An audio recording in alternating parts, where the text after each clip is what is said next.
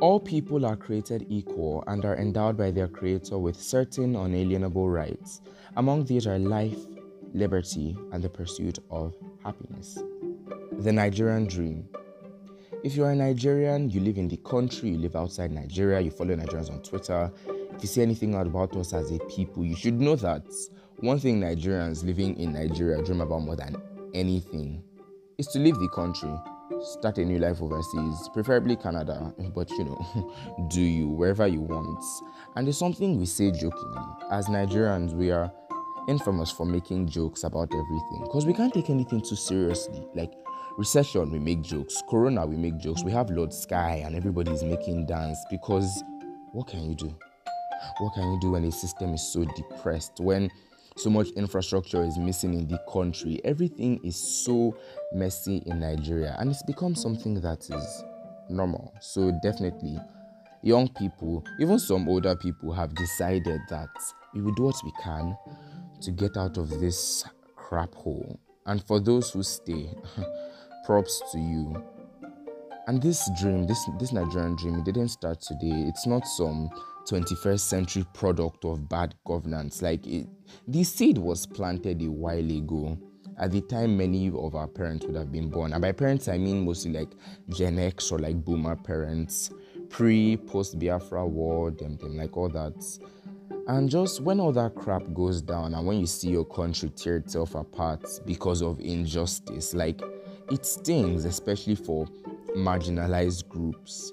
And even prior to that, just thinking of how the white man could come in before, during, and like after those times. The British stole from us. They took our children, they took our land, took our resources, and all for the sake of the Commonwealth and all that jack. And Elizabeth and all these people, they always love to give pretty names, stuff like the Commonwealth of Nations. The only wealth that is actualized is the British pocket. And all of this is just there to feed the Queen and her crown jewels. So, we move. And that's how this rubbish started. The cancer crept slowly into our systems, weakened our sense of national pride, our sense of unity. Apparently, they used to sell us for mirrors and gin, but honestly, I doubt the truth in some of that. As true as it might be, I'm just careful with believing certain things because research has shown that even certain kingdoms like the Benin Kingdom, before the slave masters and all these people had arrived, like they had advanced as people, they knew their stuff, they legit knew what they were doing. But of course, the colonial masters have always found ways to twist the story. And since we're so used to the lies, most of us eat their shit and say, thank you. So back to parents and not having any sense of national pride. And it's become so bad that most young Nigerians don't really know jack about the country. Like, I can promise you that if you sample, let's say 10 Nigerians, no, 10 is too small. I'll say 100. 100 Nigerians between the ages of 0 and 21. Or let me say, people who can actually speak English. Let's say, speak anything. Let's say 5 and 21. I can say with my chest that at least 80 who don't know how to speak their native language. And by speak, I don't mean saying hello and thank you and goodbye. No. I mean hold actual conversation. In some situations, I could say even 90, but let's be generous and say 80.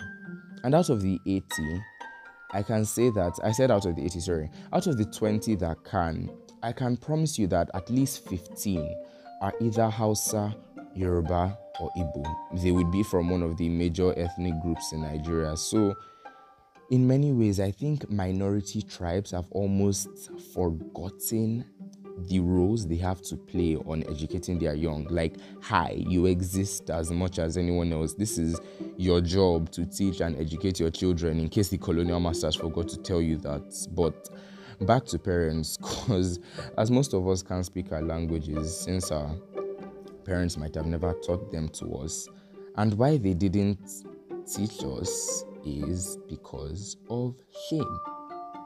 Back to shame, back to the shame issue. Like, the talk is actually a lot, but like, wow, because of the shame they were taught to feel from a young age.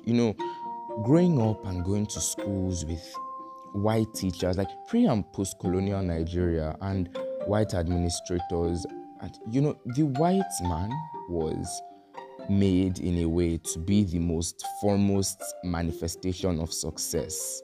The English they spoke, the clothes they wear, and everything they represented, like it felt so surreal for many young children just watching this. So it created this romanticized view of the Western world and Western culture.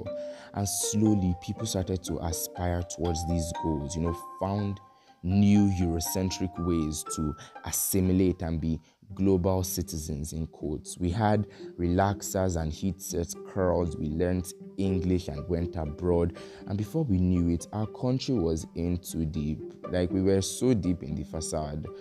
And now we're stuck with $1 being almost 500 naira. But what can we do? We just keep moving.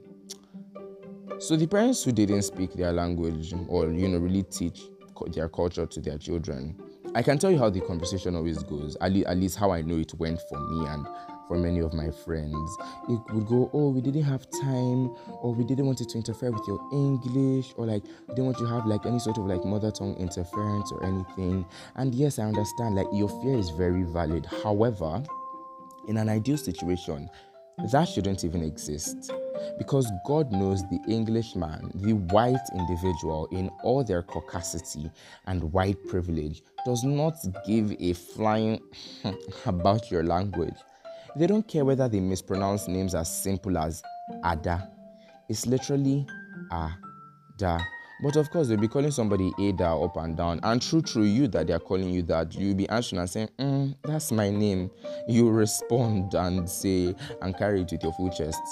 But then again, I can't even blame anyone. What do you want them to do?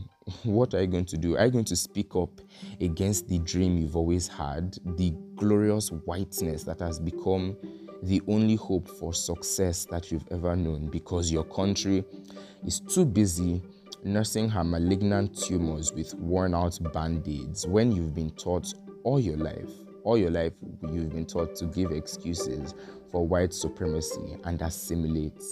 And in all of that, it's definitely a double-edged sword. Like, it's sad. It's sad to lose our culture, and it's sad for us, not to know jack about our country. But for every action, there's an equal and opposite reaction. For our parents not teaching us about our culture and language, the equal reaction is we don't know anything and we can't speak our language. But the opposite, the positive reaction is there is now a deeper sense of pride, not in the sense of like individual ethnic groups, but there's now a more general Nigerian culture, and it's something I find so beautiful. So even as many parents would have fear that, we would lose our individual cultures, I think this has drawn younger Nigerians together. We can relate on levels that go deeper than in like inter-ethnic relationships or like differences and such. It's a broader, much more holistic, less individualistic culture. So while yes, this Nigerian culture might not exactly be the best thing for smaller groups, because at the end of the day, like smaller groups will always be subjected. Because in this neo-Nigeria, most of us would know words like, like Chineke or Olodo or like Shege, and these are all from majority tribes, Hausa, Yoruba, Igbo. But I think there's always sacrifice to be made, and I think if it will mean leaving certain ethnicities or languages for the greater good of our nation, then I think it's a sacrifice worth making. I think there are definitely ways we can carry other people along, but to say that we can take everything with us, progress, advance as a people who have a strong, deep sense of connection to themselves and to their country, I don't think doing that the way our parents would want would be possible.